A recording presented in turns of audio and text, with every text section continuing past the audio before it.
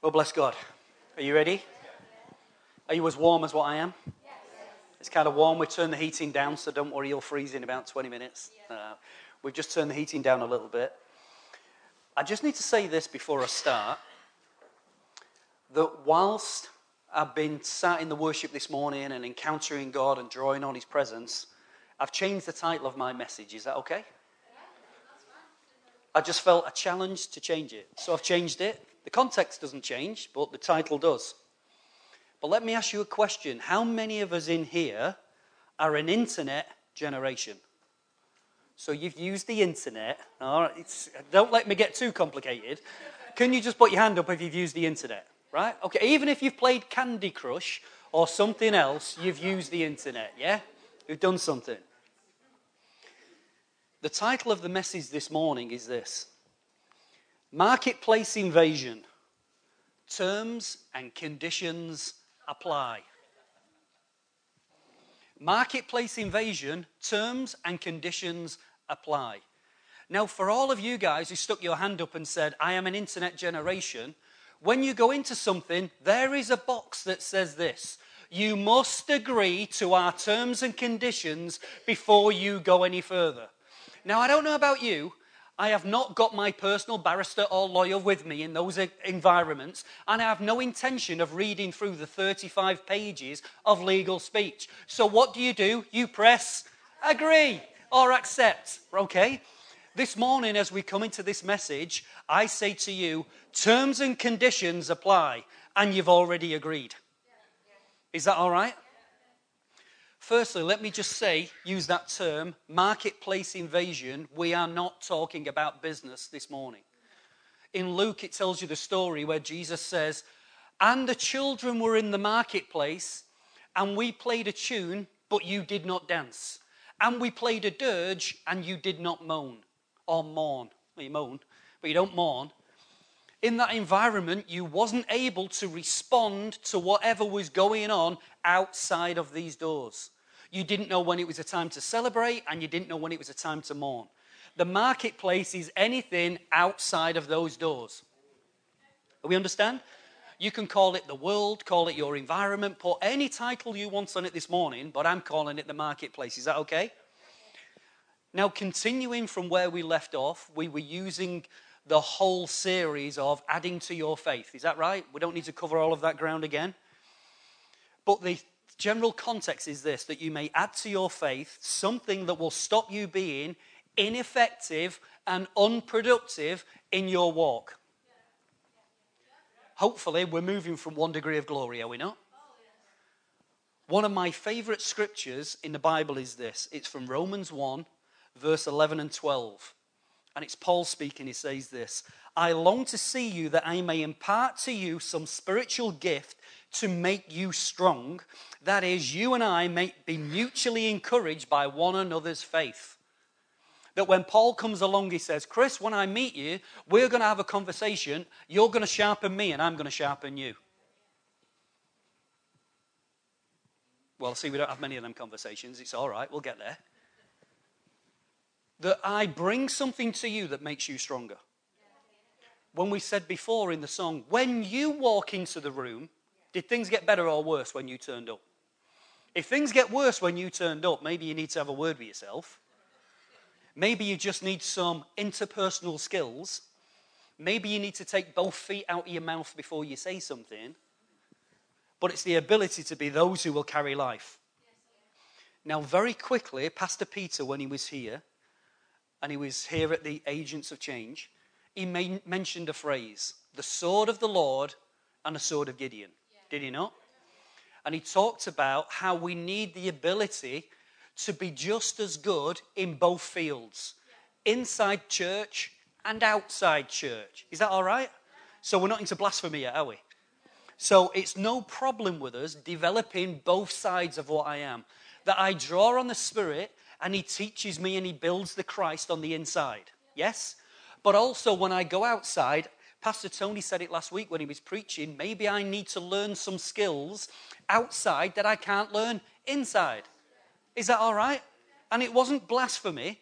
We go out and maybe we learn to communicate and we learn to make a friend and we learn to use the internet and we learn to do different things, we find ourselves being valuable in both fields. In 1 Chronicles 12:2 it says this, and it's speaking of the Benjamites, and it says, they were armed with bows and were able to shoot arrows or to sling stones, right-handed or left-handed. They were relatives of Saul from the tribe of Benjamin. There was a group of people that came along who were spiritually ambidextrous. Ambidextrous, that's the one. It's dyslexic. Ambidextrous. Right-handed or left-handed, they could still pull with the same strength. It's no good if you can turn around and say, well, I'm wonderful when it's around the word, but if I'm outside of that and I have to deal with somebody, I can't even talk to you. We need to be people who are right and left-handed in the spirit, amen? Yeah. Is that fine? Right and left-handed, we're pulling through. Now, remember this. We have used the title, Marketplace Invasion. Now, are you ready for this? I said to Pastor Tony, I've got to try and keep my powder dry because I've read something over the last couple of months that has just been building inside of me, and hopefully it's going to build inside of you. We're not going to answer everything today, and it's not going to be built all today, but I'm going to be in a position of almost sowing seed and casting things out there this morning, and let's see what fish start to bite. Are you ready? Okay, Isaiah 32. Isaiah 32, starting at verse 1. See, a king will reign in righteousness, and rulers will rule with justice. And the people of God said, amen. Let me just give you a context right there for a second when we're going to read the rest, but let's have that first verse. A king will rule in righteousness, and rulers will rule with justice.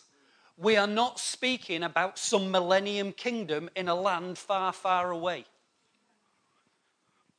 Okay. That's why I said this one might take a bit of work. We are not speaking of a land far, far away. That when Jesus turns up and reigns for 1,000 years and the lion lays down with the lamb and you beat your plows into, your spears into plowshares and all the stuff that goes on, we are not talking about that time because the rest of the scripture will give it context. We are talking as we walk into Jesus Christ, the kingdom king rules. You and I are to rule and reign with justice. When you walk into the room, what changes? Now here's the next part. Are you ready? I tell you, I'm giddy now. I'm ready. Each one. How many? Each one. Are you in each one? Tell the person next to you, I'm in each one. He's talking to you. He's talking to you. Each one will be like a shelter from the wind, a refuge from the storm, like a stream of water in the desert, and a shadow of a great rock in a thirsty land. I said each one will be like a shelter from the wind, a refuge from the storm, like a stream of water in the desert, and a shadow of the great rock in a thirsty land. Then the eyes of those who see will no longer be closed. The ears of those who hear will listen. The fearful heart will know and understand, and the stammering tongue will be fluent and clear. No longer will the fool be called noble, nor the scoundrel highly respected. For fools speak folly, their hearts are bent on evil. They practice ungodliness and spread error concerning the Lord. Do you realize that the biggest enemies at times that we have to the church are the ones who've been sat in it? For they go out and then misrepresent God. And they spread error concerning God. Oh, if God could do this, if God did that, and this is false and that's false. You look at how many people attack, and not necessarily the person who doesn't believe in God. They're the ones who got disillusioned en route. Oh, it's all right. You might not have met them people. But they become disillusioned en route. But each will be a shelter from the wind, a refuge from the storm, a river in the desert, and like the shadow of a great rock in the land. Let me tell you something. It's called cornerstone principles. Do you remember when we said terms and conditions apply? You clicked agree. Yes? So are you ready for some terms and conditions? New creation realities. A new creation reality is this. is that when I accepted Jesus Christ as my own personal Savior, the old has gone, the new has come. I am a brand new creation. I am called the Son of the living God. He draws me to himself. I'm adopted in his family. He takes away condemnation. He takes away the penalty of death in my life. He brings me into something new. I'm glad you're here, Veronica. Do none of us remember being in that position, what it was like, the hope that you felt when you accepted Jesus Christ as your own personal Savior? When you remembered from the pit that you had been dug, all of this is a new creation reality that's meant to give us the hope that takes us and allows us to put one foot in front of the other on a daily basis. We remember the hope. We remember what we're called to. Remember where we were. This is a new creation reality. God deals with your sin nature once and for all. He dealt with my sin nature through Jesus Christ. Amen. New creation realities and all that encompasses. You'll spend the rest of your life walking through, looking into, delving into, finding the heart of God when it comes to new creation realities. But then there is the old you. The old you stands over here. He dealt with sin nature. I now have to deal with sin habit. So the habit that's in my life is what keeps causing me to trip over. I've learned a set of protocols. I know what comfort eating. Just to feel better by putting somebody else down or whatever it is. I have part of my old nature which sits alien to the new. Is that right? And the battles that I have in life is when my old nature and new nature collide. But the new nature rules and reigns. But the Lazarus in me, that old nature, keeps wanting to have a kind of resurrection of its own on a daily basis. So I choose to put on righteousness, choosing the right thing. I choose to say yes to him and no to me. I acknowledge God in all situations, that if I acknowledge God, I'm more likely not to get myself in trouble. If I stopped and made room for God before I do it, the chances are I won't do it. You know them people that walk around with that bracelet, what would Jesus do? Now sometimes it's just there that gives you that 2 seconds before you say something. You know that 2 seconds that you can never get back? Because once you've said it, you ain't getting it back. Once you've taken that action, I tell you, we're on a slippery slope, are we not? Do you know that whole thing that they say about disciplining kids? About disciplining kids, before you bring the right hand of fellowship to them, count to 10. And when you've counted to 10, it's amazing what happens in that gap of 10 seconds. How you can go, you little, and you stop in. Next bit, Billy might have got the scruff of the neck and he's on the naughty step. But the hand of correction didn't move towards them. Is that right? So when I learn to acknowledge new creation realities, I have this old nature. But you go, but Phil, we've all got the old nature. What can we do about it? We're sinners saved by grace. We're being changed from one degree of glory to the next. I don't sin any more, Phil. I just try not to sin any less. We get involved in this circle that goes round and round and round, but yet we have a terms and conditions firewall. Do you know what that is? 2 Corinthians 10, verses 4 and 5. Therefore, the weapons we fight with are no longer the weapons of this world. On the contrary, they are divine power to demolish strongholds. We demolish arguments and every pretension that sets itself up against the knowledge of God, and we take captive every thought and make it obedient to Christ. There's your firewall. You know, you've just ticked a box of terms and conditions that just said you no longer have an excuse. Phil, you don't know. I was hurt, I was used, I was abused, I was sexually abused as a kid. Nobody liked me, I was blamed for this. You can, by all right, hold on to all of that stuff. But then I hit the firewall. I must bring everything into obedience to the knowledge of Christ. Because it turns around and said, Veronica, you wasn't wanted. Hang on a minute, I've just called you a child of the living God. When I take hold of every argument and pretension that sets itself up against Christ, the new nature must rule. Or you better tell your face on this one. The new nature needs to rule.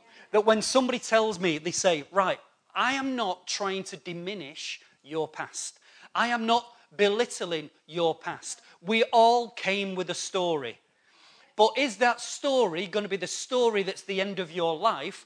Or do I come to the firewall that says, my God, you have given us the ability to walk into a new creation reality that says, I'm walking with you, I can hear you, I can see you, I can fellowship with you, I don't have to live in condemnation, I have got a friend. Even if what a friend I've got in Jesus, you're starting somewhere.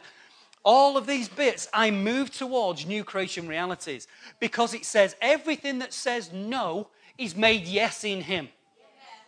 And I have to take every lie, every philosophy, every part of my habit and bring it to where he is. Because my God, you said you have given us a weapon that's the most mightiest thing that gets pulled down, demolished, even a stronghold.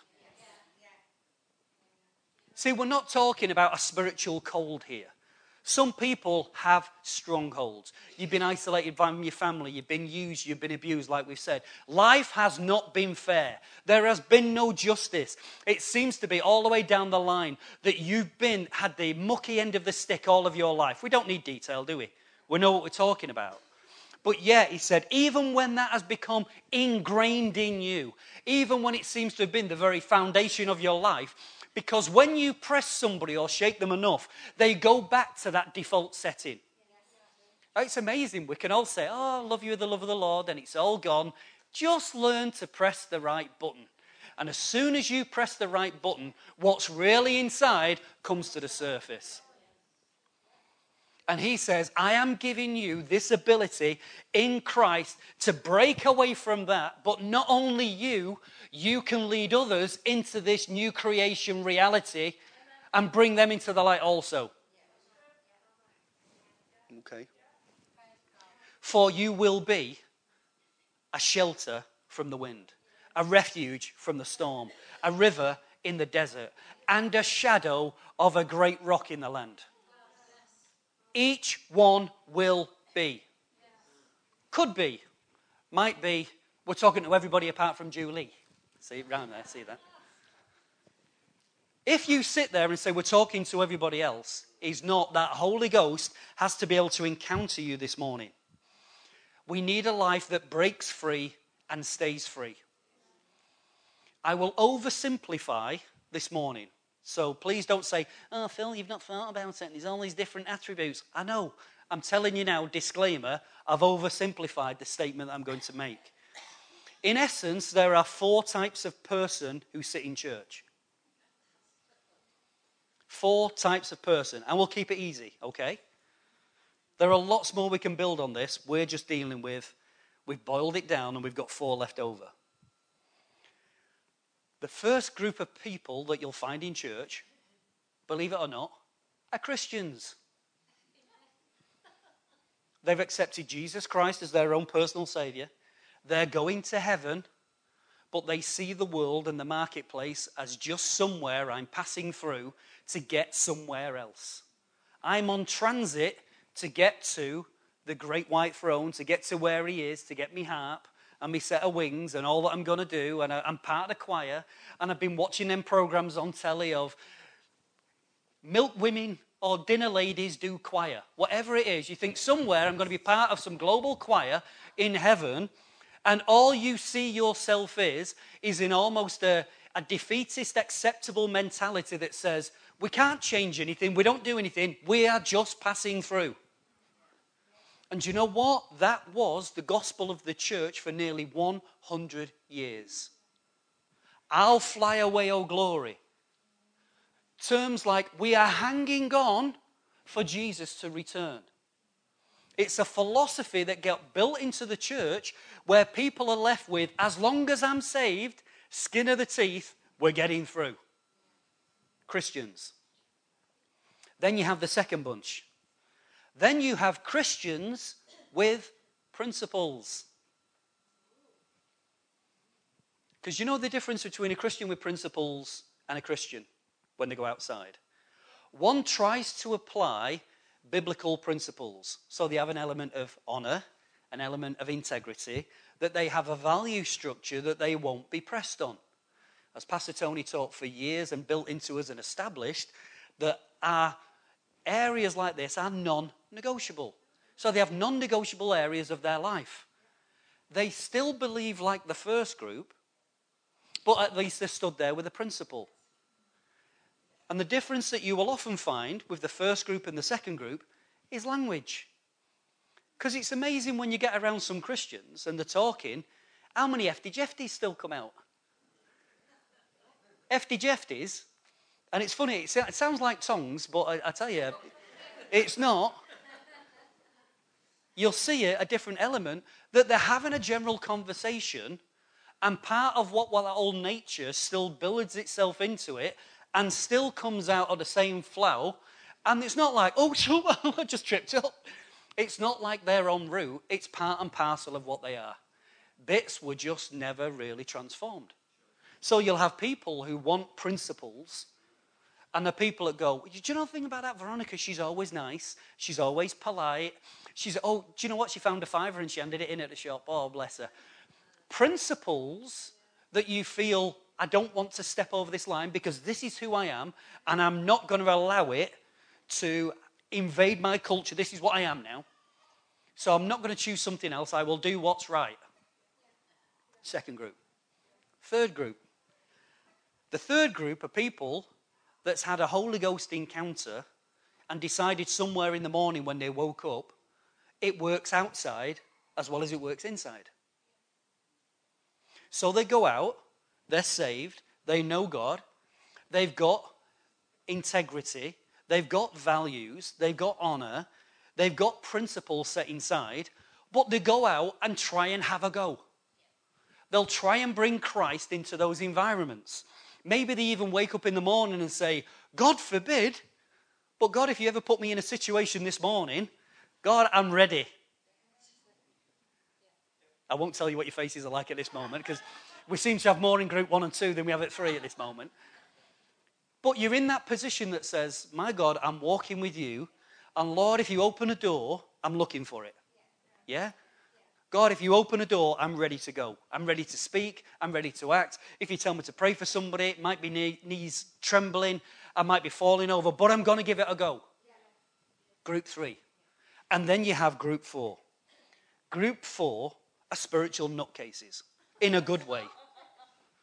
They are committed to not seeing the marketplace changed, but to see the marketplace and the world they live in transformed. Not many 4s then. They believe that the gospel of the kingdom and that Christ can rule and reign and that we will rule with him and that we will be a people who will be a shelter, a refuge, a river in the desert, that there will be a rock that's shadow of the rock that's in the land. They're a group of people that think it doesn't just get affected, it gets transformed when I turn up. I said we'll be working on this one for a while, didn't I? It's a group of people who dare to believe and are arrested by the Holy Ghost that not only can he transform something, but I can be part and parcel of that process. We'll still keep working. That I can be part and parcel of that process. That what I've got is that the legacy I can leave behind is not only a life of where I raised good kids and I had some principles and I had value system in my life, but where you went, things changed. It starts with your environment. The great thing I love about Finney was that great quote that came from him. He says, Mr. Finney, where does revival start? And he drew a circle on the floor and he says, it starts here. Revival starts where you are. Transformation starts where you are. New life realities start where you are. All the time, terms and conditions apply. Stop giving yourself an excuse of why it's not you, and it can never be you. Why can't it be you? If he said that he needed you and he placed you in the body, it says that he placed you in the body as he felt fit. But everyone must play a part. You've got a part to play. If you don't grow, you won't go. If you don't grow, you won't go. Pastor Tony said something last week. He was talking about Nehemiah. And when he talked about Nehemiah, he said the people came and he saw that they were in trouble and disgrace. Is that right? So where did Nehemiah go? He went to a people of trouble and disgrace. Did he not? You were here last week, weren't you? He went to the people. He saw them in that condition, and their condition was changed because a man carried the word of God and brought it into their environment. They partnered with the man who had hope when they were hopeless and faithless themselves. Something started to happen in the lives of people when somebody carried life. It said of Wesley, it said, people come out to watch me burn. That wasn't meaning it's Guy Fawkes night and they're sticking him on the bonfire. He carried such a fire of God that people came to witness something and says, you're not like the other fruitcake I see down the street. There is something that you carry in this God life that caused me to be drawn to you. Nehemiah went to them. And Pastor Tony said last week, he said, I can't help believe, but as God is doing something and moving in the hearts of the Dream Center, we will move and be drawn towards people in trouble and in disgrace. And we all said amen. None of us said I'm volunteering and buying a ticket. We just said amen because it meant somebody else will do it. But I never said I was doing it. Okay, there's another tumbleweed. But then there is the flip side of that coin. The flip side of the coin works like this. That David was in the cave of Adullam. And in the cave of Adullam, they came to him in debt, in distress, and bitter of soul. Both got fixed. Whether they come to us or we go to them, we still need a solution and an answer. And do you know what that solution is? Each one will be a shelter from the wind, a refuge from the storm, a river in the desert, a shadow of a great rock in the land. Each one will be. Each one will be. I'm glad to see you pulling on this morning. Each one will be. He's talking to you. He's talking to me this morning. He's drawing something out. As we said, we need that ability, whether we go or they come, to have answers to people's problems. And it's not always, sometimes the answer is a cup of tea and a sane conversation. Other times the answer is so big it feels like it's going to take every resource, an ounce of grace that you've got. But when people come, we have the ability to see them fixed in Christ. We build and we shape. I asked myself this question a while ago. When doing the whole thing of looking at the elementary truths, one of the questions I asked myself was this: who gets the soul winner's crown? The question was, who will get a soul winner's crown? And then instantly you go like that. Well, I was talking to David one day. I said, David, you look like a man down deep in sin. You just repented.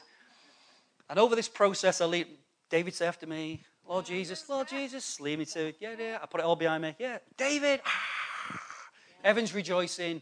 You are now a child of the living God. Now's the start of your journey. Let's walk through. Did I get the crown from leading him to the Lord? A soul winner's crown. Or did Carol get the soul winner's crown because she's the one who's been sowing the seed in him for the last 3 years, telling him about Christ, how his life can turn around? Or was it Tony who met him at the bus stop and brought the word of life to him and said, you do realize, I don't know your name, but do you know what? I really believe that God says he loves you and his heart's towards you. Where is that crown? They're all part of the same process.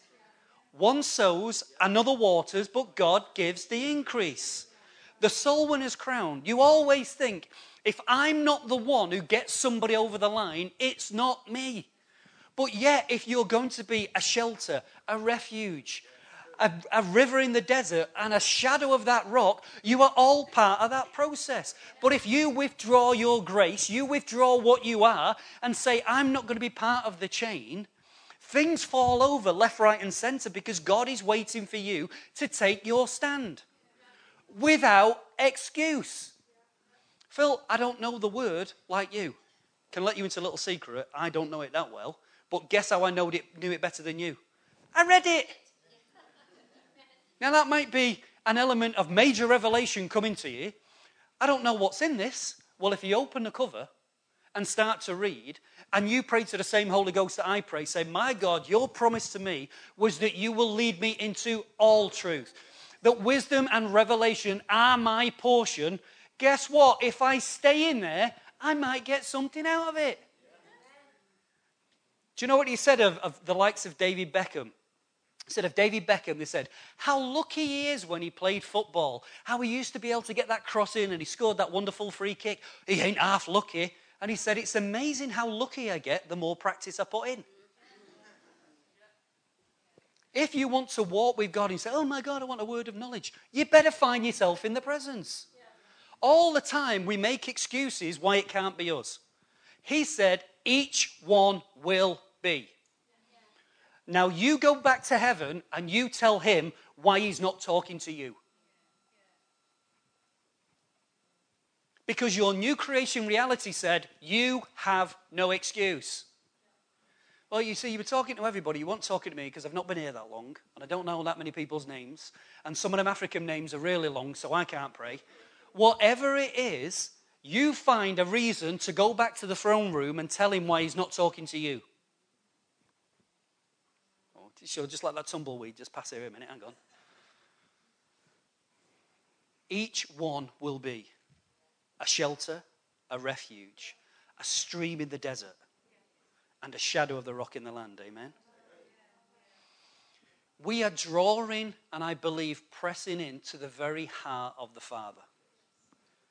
It tells us this in Isaiah 25 and verse 4. You have been a refuge for the poor, a refuge for the needy in their distress, a shelter from the storm and shade from the heat. For the breath of the ruthless is like a storm driving against a wall. That is the heart of God. And in that heart, when Isaiah is speaking about his character, look how much of that is then reflected back as God turns the tables and says, now you will be. Think of context again. We're singing this morning. When you walked into the room, you changed me. So he says, right, you walked in, you had an encounter with me that enabled you to change. Now guess what? You walk into somebody else's room carrying me and cause them to walk into the same life, revelation, and understanding that you have. See, we're still not getting this, are we? There are no excuses. You carry something, but all the time we diminish ourselves and pull back because we always think, how can he use little old me? Because each one will be. It might not be on day one, but do you know what? Do you know what's the best thing you'll ever see? Somebody who's had a power encounter with God for the first time, accepted Jesus Christ as their own personal Savior, and they go off like a whipping top. They tell the world that Jesus is the best thing since sliced bread. They don't know a verse. They've never prayed. They don't know anything. But outside they go, once I was blind, but now I can see. And we go, well, I'm sorry, but I've not done the full authentic sonship course yet. And when Pastor Tony stands me at the front and I pass down the line, shaking his hand for the photographs on the way by, then I might be able to share my testimony with somebody else. Each one will be. He rules in righteousness. You rule in justice. We're not going to get into it because I could be drawn down this line very, very simply. But in that first line, see, a king will reign in righteousness and rulers will rule in justice. Is dominion right in the first element? Because people turn around and say, well, there is no dominion. And we have to wait. Hang on a minute. We've already read the context. The context can't be talking about a millennial kingdom because people are still like a bag of broken biscuits. So he's speaking into a present culture. And he says, I reign and you rule. You don't like that one, do you? We didn't suddenly all become mad kingdom nutcases. We're pushing things to the extreme. We are talking about God saying, I give you the ability and the authority to speak on my behalf. As you walk with me, you are able to declare what my heart is saying. So we speak prophetically into things that will not move, and we see them move. We see hands laid on the sick, and we see them recover. We see hopeless situations turned around because we are changers of environments. If you can change your environment, you can change any environment. Because I need to let you know, you are the worst and most stubborn person you will ever find. You are the most faithless, you are the worst sinner, you are the dirtiest dog you will ever see today. Thanks. Well, that's your word of encouragement anyway. If you realize that God can change you with all of your flaws, he can change anybody. Because you rejected the word for so long. You were the one who sat in the filth for so long. I was like one of those people, like a dog going back to its vomit so many times. That was me.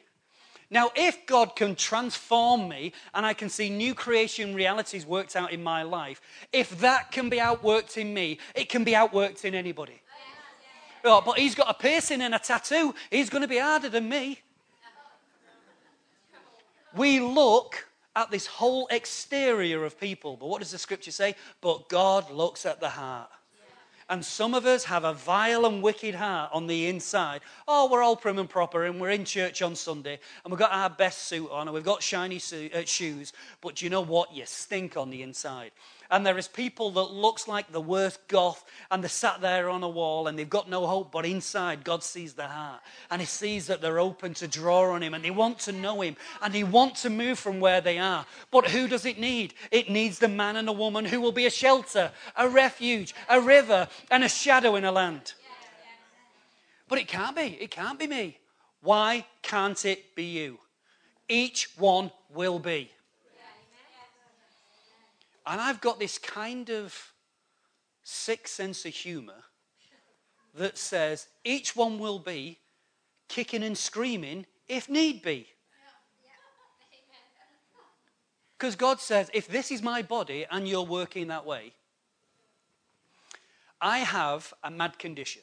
My mad condition, apart from my mad condition, is that I have an element of my body that doesn't work properly. It ceased to function in the way it's supposed to function. So do you know what they do? They give it drugs which forces it to do what it needs to do. So it now performs because of drugs in the background going, you will do what you're supposed to do. And God says, okay, I placed each one in the body as I see fit. Now, Eric, if I need a pointy stick to get you to do what you're supposed to do, just letting you know from heaven's throne room, I'll bring a pointy stick. But hopefully, when I call all my body into order, you'll function because you're supposed to be function and you're destined and designed to function. See, we say thank you, God, till it's us with a pointy stick. Yeah? A shelter from the wind. I was reminded of the scripture where Jesus looked on the city and he saw a people who were harassed, a people who were helpless, a sheep without a shepherd. You know that whole thing, have you ever seen somebody? We was quite blessed that when I worked in central Manchester, we had quite a high building.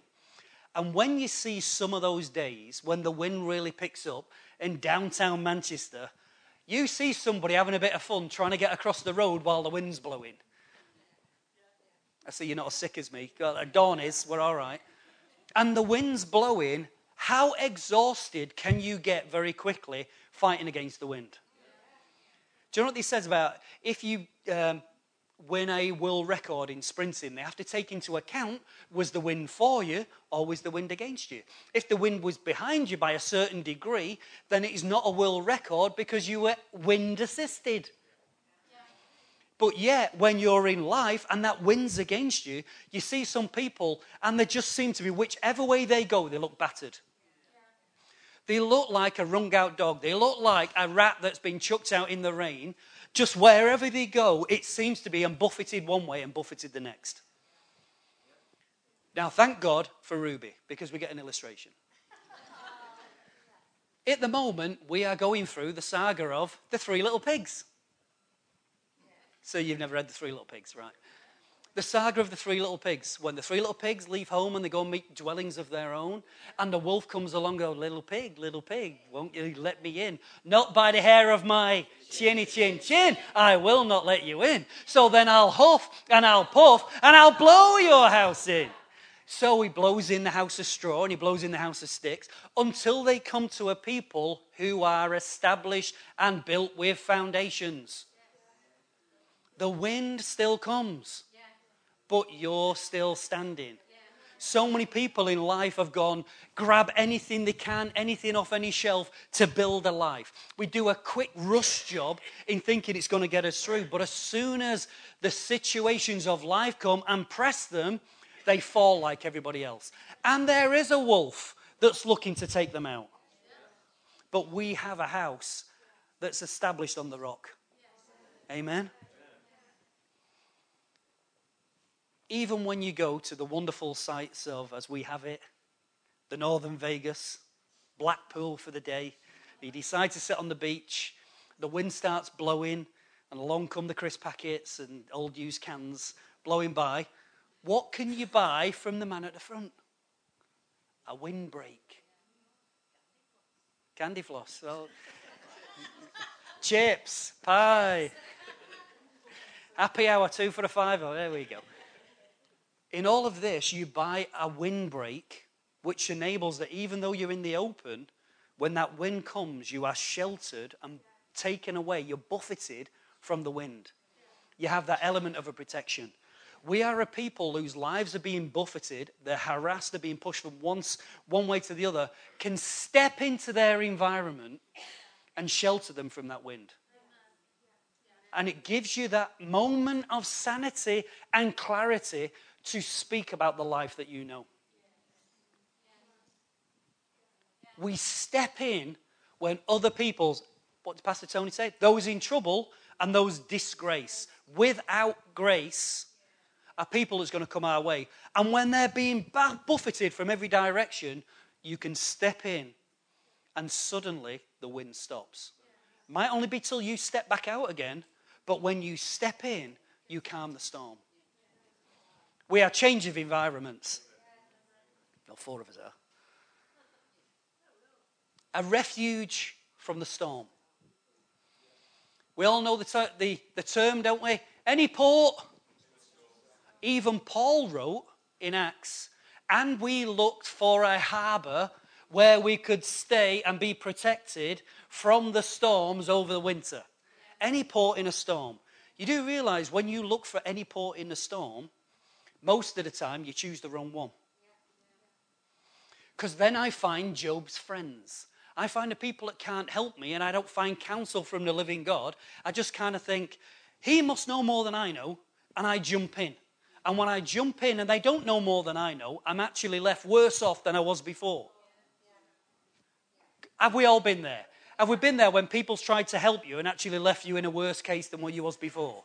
You're more confused, you seem more helpless. You kind of think, do you know what? I came to somebody because I was down a 5 and now I seem to be down 15 quid and I don't know where it's gone. Whatever way it is, you feel like somebody spiritually or emotionally or something pulled your pants down. You don't know. It seemed like any port in a storm, you don't know where to go and you jump in and you jump out. We are those who have the ability, as we said, to speak to storms.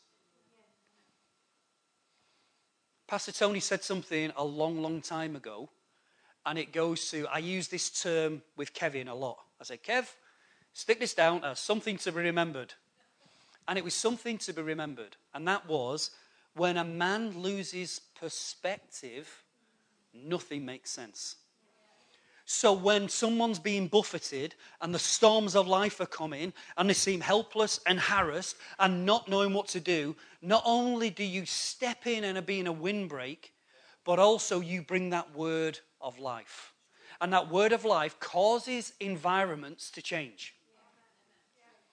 I said, you miserable bunch, that word of life causes environments to change, starting with yours. I now know why I like Guatemala. I always say something. If Tony says anything about the world, I always say, Viva the Guatemalan Republic. And then I read this. So I'm going to read this to you.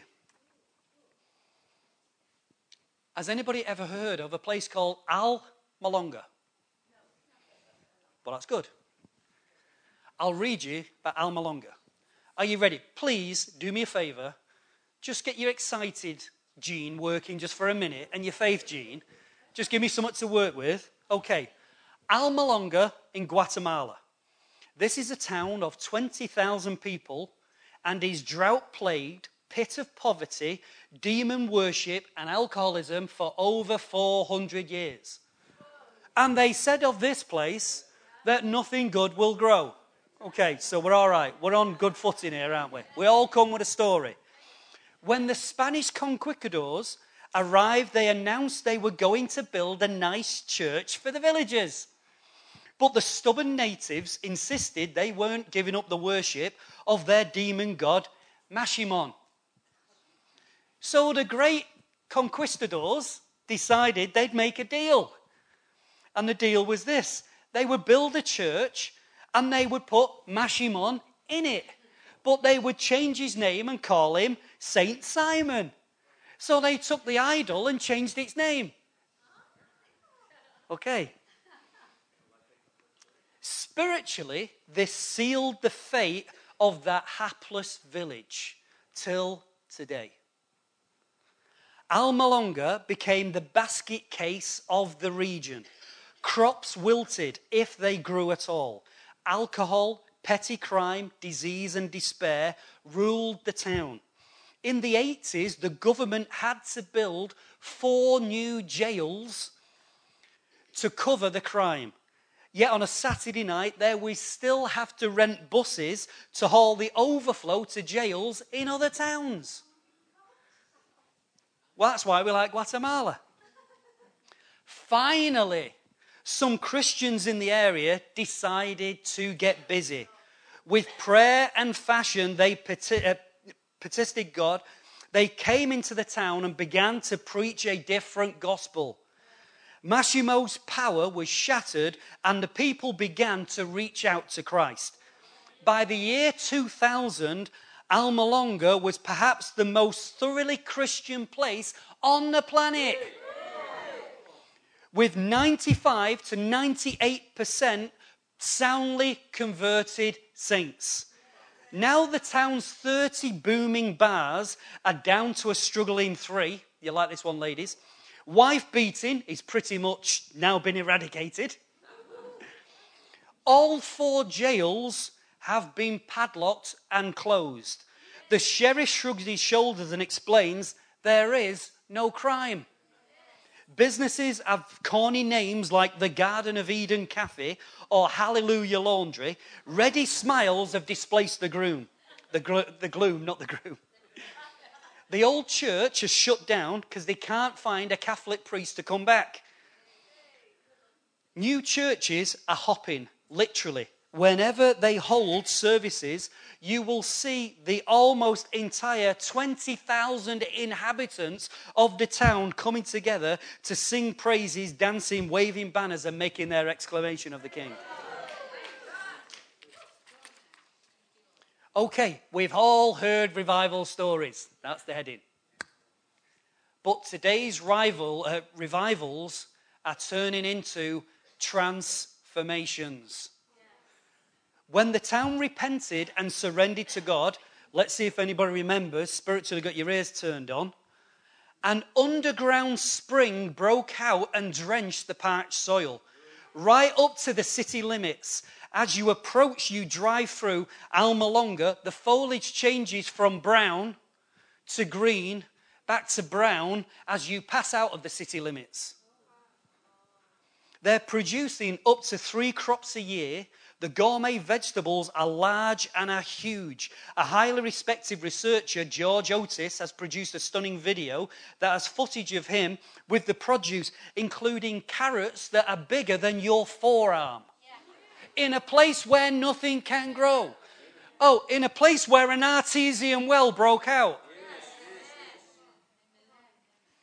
Orders are pouring in, even from the outside of Guatemala. Literacy has shot up as people struggled to cope with the paperwork, money and success that was coming. Some farmers have even bought brand new Mercedes trucks cash just to cover the needs that were wanted. Almolonga is now famous as the garden spot of Guatemala. God has such things in place for us.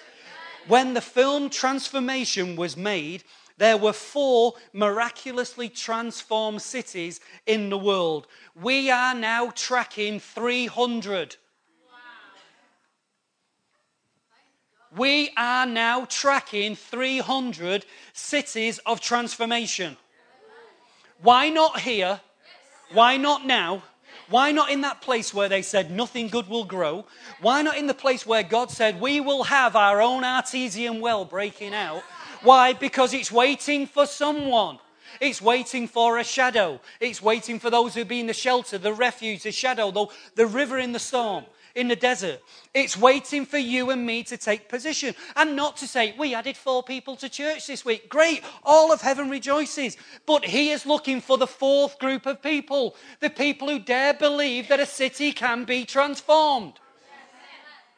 Marketplace invasion. Terms and conditions apply.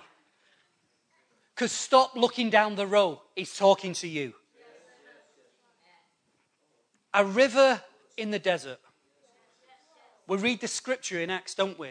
Where the beggar asked Peter for some money. And his response is, silver and gold I do not have.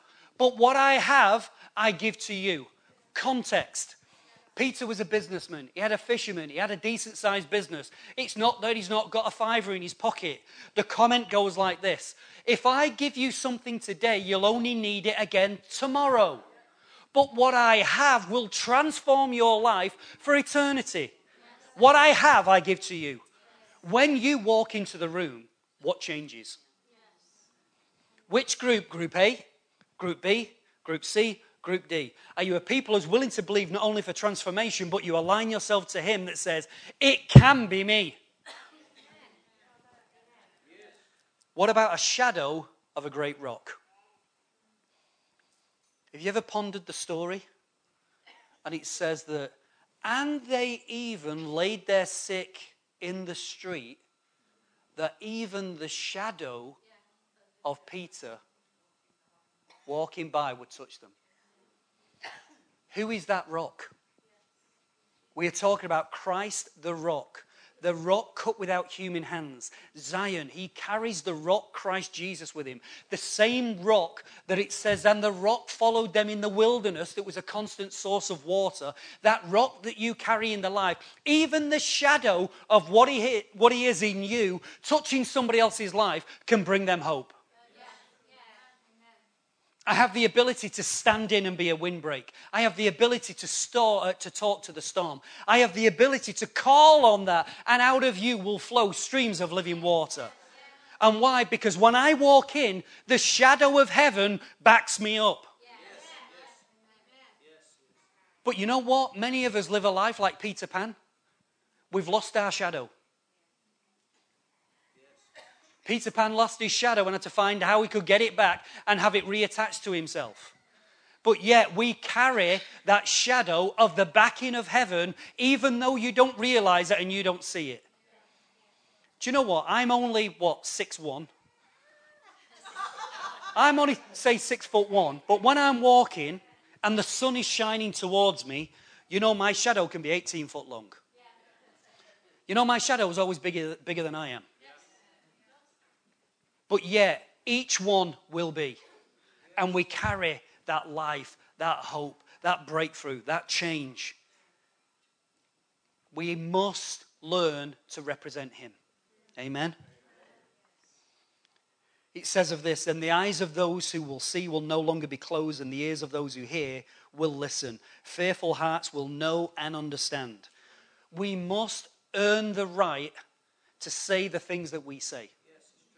You sat there with a miserable face, not mean this morning, but when we go outside, back in a scary world where we don't want to be, we go outside and we say, "I've got the joy of the Lord and I'd like you to know about my Jesus." Keep it.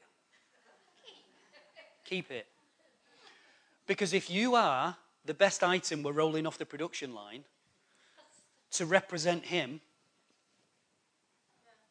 you can have a word with yourself on that one when you go home. As we said before, we're looking to touch the very heart of God. In Isaiah 1 and verse 17, it says this: "Learn to do right. Seek justice, defend the oppressed, take up the cause of the fatherless, and plead the case of the widow." There are two groups of people in the Bible that God always backs: the widow and orphan. The fatherless, he will be a father to. And the widow, he will be the husband to. In all that, he's looking and saying, when we're looking at times of distress, when we're looking at those in need, when we're looking at different areas, caveat, God is not looking for us to open a spiritual dog's home. God is not saying, open a spiritual dog's home for every waif and stray. He's saying that when you walk into a situation, bring life. It's not a time to turn around when you see somebody in distress and say, "Carol, the reason you got here is because it's your own fault." Do you know that wonderful word of encouragement that says, "There's Tony, he's slightly depressed, he's down, he's a bit melancholic." You know, you just need to have a word with yourself and, shape yourself. Pull yourself together, sunshine. You know that's not a word of hope. You know that condemns him even more, don't you? Because he goes like this: "Do you realize if I knew how to have a word with myself and how to get out of this situation, I wouldn't be in it? Because I don't choose to be miserable, to be melancholic, and feel like the world's against me." We're the ones who speak the life. We're the ones who bring the hope. We're the ones who break open the artesian well, amen? But we must choose. Will you be a Christian? Will you be a Christian with values and principles? Will you be a Christian who dares to believe the Holy Ghost for changing something? Or will we be a people that can walk into a town that has been desolate for 400 years, that is demonically led, and turn around and say, "My God, we break new ground in the Holy Ghost. Christ will reign in this place." You carry a message of hope, not only a message of hope, but a demonstration of the kingdom, an invasion that takes place. That maybe, just maybe, we once make the advertiser, God forbid, that turns around and says, "Something's happening in Drolsden."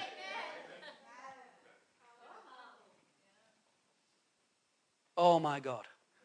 Each one will be. But you decide. You decide. I'll give you a couple of points. I'll just write them down or explain them.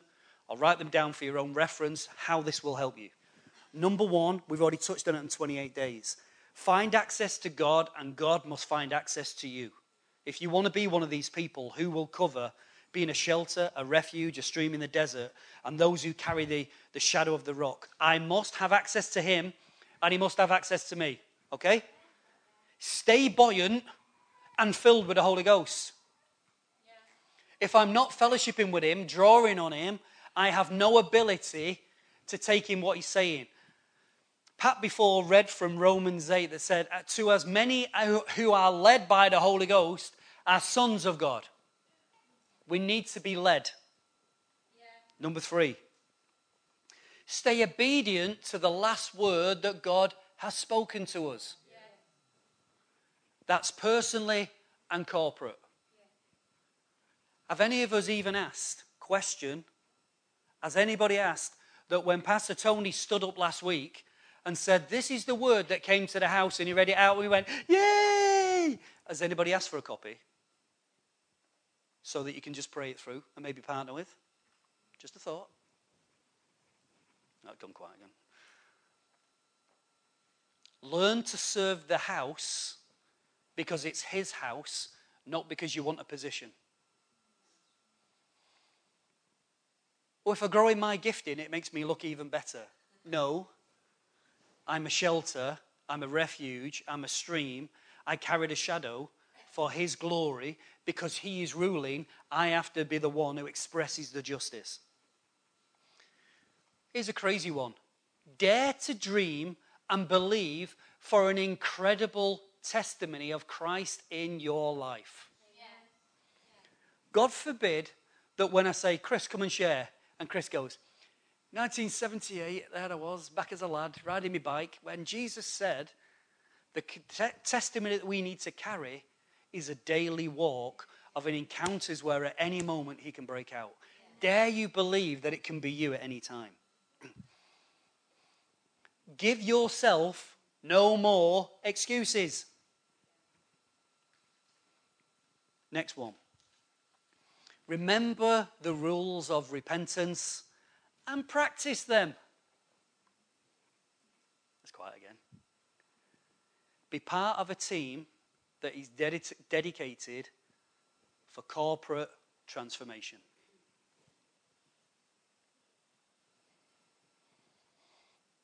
There are so much in what we've said this morning that we can dine out and will dine out for a while in breaking these areas down. But if you can glean nothing else from this morning, the scripture says each one will be a shelter, a refuge, a stream in the desert, and those who carry the shadow of a great rock into the land. Because we're a people who will believe and demonstrate kingdom transformation is a reality and not a pipe dream.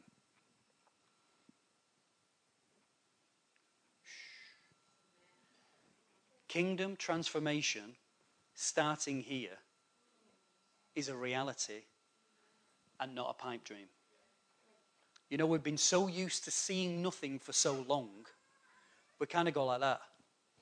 I want to agree with you, Phil, but I don't think I can. It's all right. We'll work this one out en route. But the Holy Ghost is just sowing something. He's sowing something. If we are going to be this governmental church who he keeps telling us we are, as he rules in righteousness, we must outwork in justice. And as we outwork in justice, those in trouble, those in distress, those in debt, those in bitter of soul, all of these types of people we will walk into and they will walk into us. But what life will we bring when you walk into the room? Let's just stand to our feet.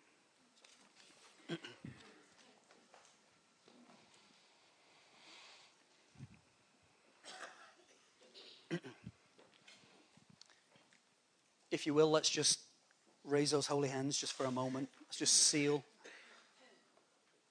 Let's just seal that word with us today. Father God, we just pray right now, Lord God, that, Father, at times words come like this and it almost, Lord God, just overtakes us, that it just seems too much. It swamps us. But, Lord God, I pray, Father, that you will establish this work in our spirits, that, Lord God, you will start to move a hope and a faith inside us, Lord. Father, may we start with a small testimony even today. May we start just to see you moving, changing, transforming. That, Lord God, even if it's baby steps that we're taking, that, Lord God, we desire to move where you are. But, Lord God, I thank you for your word, that you don't have favorites, that you're not looking to a special group of people. But, Lord God, you are saying that each one will be a shelter from the wind, a refuge from the storm, a stream in the desert, and, Lord God, those who carry the shadow of the great rock in the land. Oh, my God, Father, I pray that, Lord God, Droylsden needs transformation. Oh, Lord God, Father, we pray that, my God, a people who are called by my name, who will humble themselves and pray, then you will hear from heaven and you will come and heal their land. Lord God, I pray for no more delay. Lord God, I pray for an outbreaking of the artesian well in this house. That, Lord God, that well of governance, that well of healing, that well of breakthrough, that well of transformation, Lord God, cause it to break out this morning. Lord God, as we draw on you again, we say yes to your word. That, Lord, even though we might understand, Lord God, we pray like Mary, let it be unto us, Lord God, as you have said. Oh, my God, start to break it out. Break it out, break it out. Oh, Father, for we long to declare that which was said over Alma Longa, Lord God. Father, that this no longer happened and that no longer happened. Why? Because you are ruling and reigning. And that when a people are called, almost the entire population rose to your name. That, Lord God, we thank you that they said it started before and now they're tracking 300 cities of transformation. Lord God, let Tameside, let this city of Droylsden be number 301, Lord. Let it be 301. Oh my God, we just want to draw on you. We say yes to you and we bless you. That, Lord God, when we walk into a room, things will change. And the people of God said, Amen.